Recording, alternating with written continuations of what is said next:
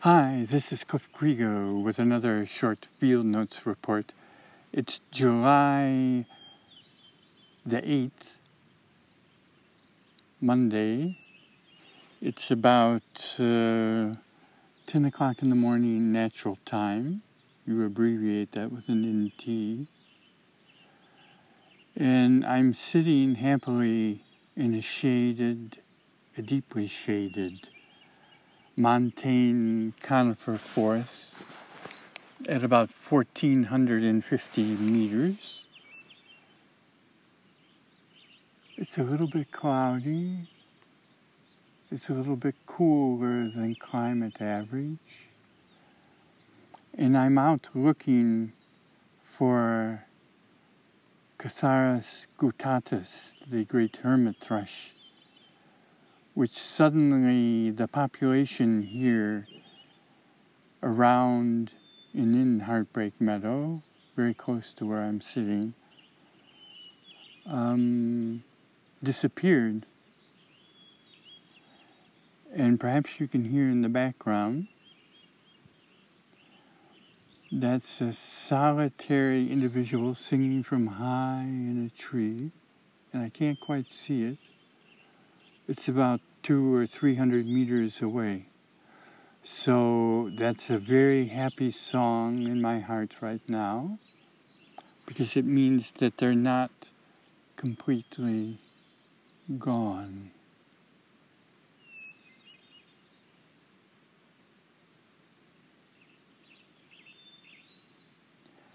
But as far as I can tell, it's the only one. And I've been looking now for a few days. And don't forget the great thrush triangle of Hermit, Swainson, and Varied. The last varied thrush I heard in these parts, and I record them, so I listen carefully. I also record in my journal when they return and depart and whatnot. Was about 5 or 6 years ago, and since then they haven't come back.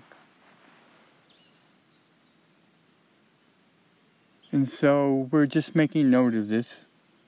So if you're in Northeast Oregon, keep your ears open, because it's always difficult at first. Is this merely a local phenomenon, or is it something that's happening in this area?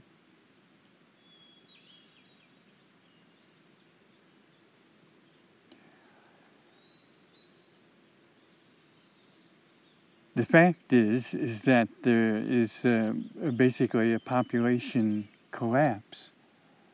So it must be related to nearby disturbances, commercial clear-cutting about 400 meters, 500 meters below here, which happened last summer, the summer of 2018. By the notorious East Coast hedge fund Hancock. They manage forest and then for money, just like you would stocks in a financial Citicorp or something like that, and then contract out all the things that have to be done, from timber harvest to timber cruising to timber replanting and whatnot. But it definitely should not be permitted, in my view.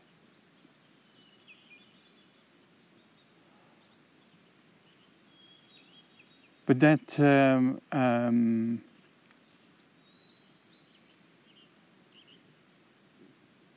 being the case, I'm listening to this wonderful hermit thrush. And of course, I frequently have recorded them in duets, trios, quartets. The ridge where I'm just coming down from a little run, I'll normally on a run hear, and don't forget the caveat, I bird almost exclusively by ear. And there are reasons for that I don't want to go into now, but almost exclusively by ear. So I'm really not anxious to see our soloist up in probably a grand fir at the very crown singing. But I do listen carefully and study their song religiously and tape them and analyze them and use them in my music and live very closely with them. So it's like you're losing a member of your community circle. And we don't want that to happen.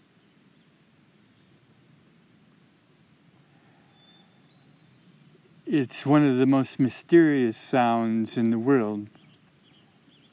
It's not very long, as you can hear. But what's so remarkable is that it's the perfect example of what I call in music the simplexity cycle, of going from simple to infinitely complex and back again. If you notice, he always begins with a single unison tone. Don't forget there are two vocal cords singing in pure unison. We only have one. And then he riffs off a flourish, very similar to the closely related Swainson and Very, which are also here. The Very is about 400 or 500 meters lower, and the Swainson is still very abundant, just as the Hermit used to be. So they're everywhere here. But they normally don't sing this time of day. But they're one of the first birds to begin very early natural time, about 3:30 natural time, right after the native invasive of the robin.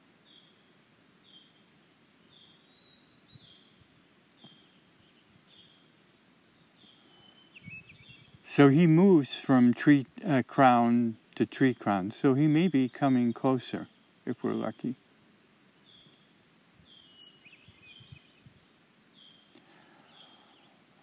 So simple to complex and back. And if you notice, you can never predict where he's going to begin his next tone. It's a very rich repertoire. We call that in the Circle and the Square, our music, dance, and poetry project, the qualitative ground. Because harmonically, it always makes very deep sense.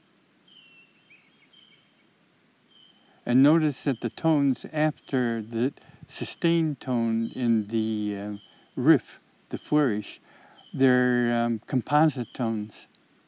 They're frequency modulated, like the singing two tones at once to create a very complex composite sound.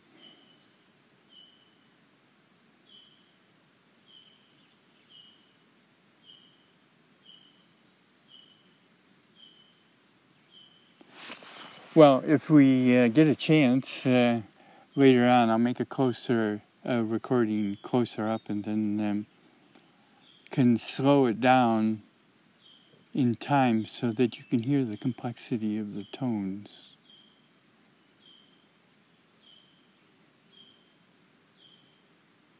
I might just add here, it popped into mind, that I think it's a great disservice to the music of birds to give mnemonics to them.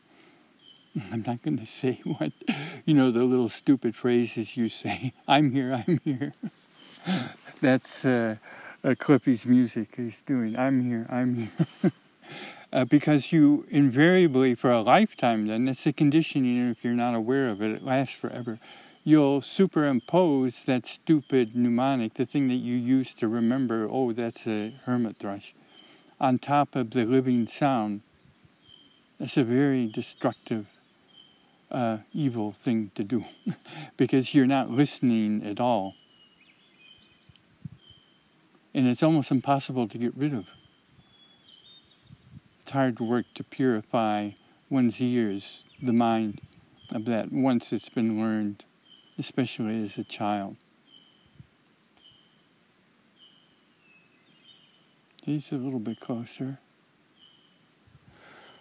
So I just wanted to make note of that, and that it's a very happy moment that he's back.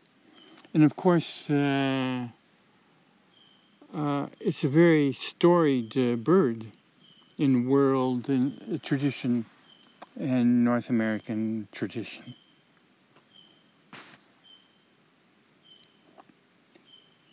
It brings tears to my eyes as I speak. And it's the fifth part of T.S. Eliot. Notice I'm not saying the great T.S. Eliot. I do not admire his writing or poetry at all. But it's important because it has shaped much of our less interesting literature tradition in the 20th century.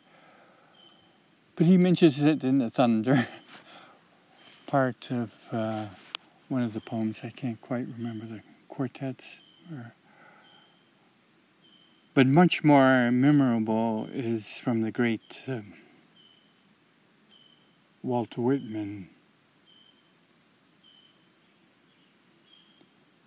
in the epic ode that he wrote directly after Abraham Lincoln's assassination, a very dark moment of world history. And when lilacs bloom,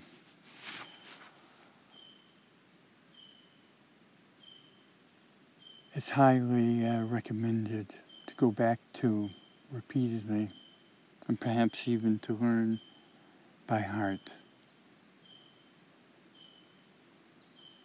And he's speaking to the thrush all throughout the poem, and the bird is speaking for him, as if it's become the voice of the land and the voice of woe and sorrow and death after the loss of a great leader. Let me just do I don't know it by heart, so I have to read it.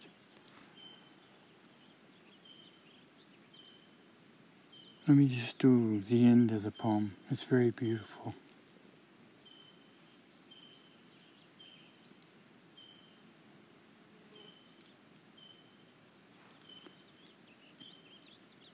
In the tallying chant, the echo aroused in my soul, with a lustrous and drooping star, with a countenance full of woe, with the holders holding my hand, nearing the call of the bird.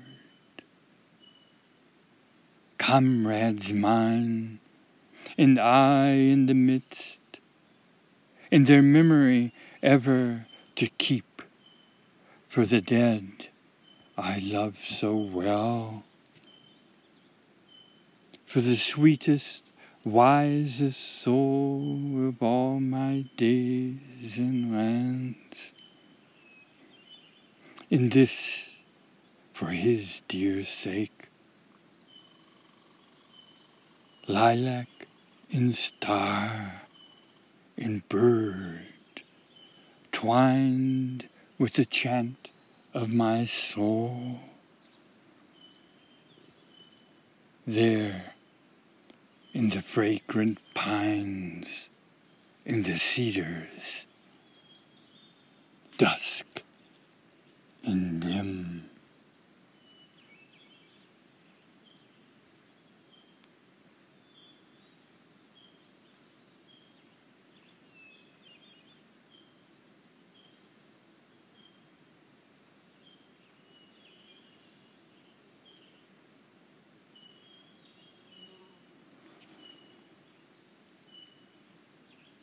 Walt Whitman. When lilacs last in the dooryard bloomed, There he is.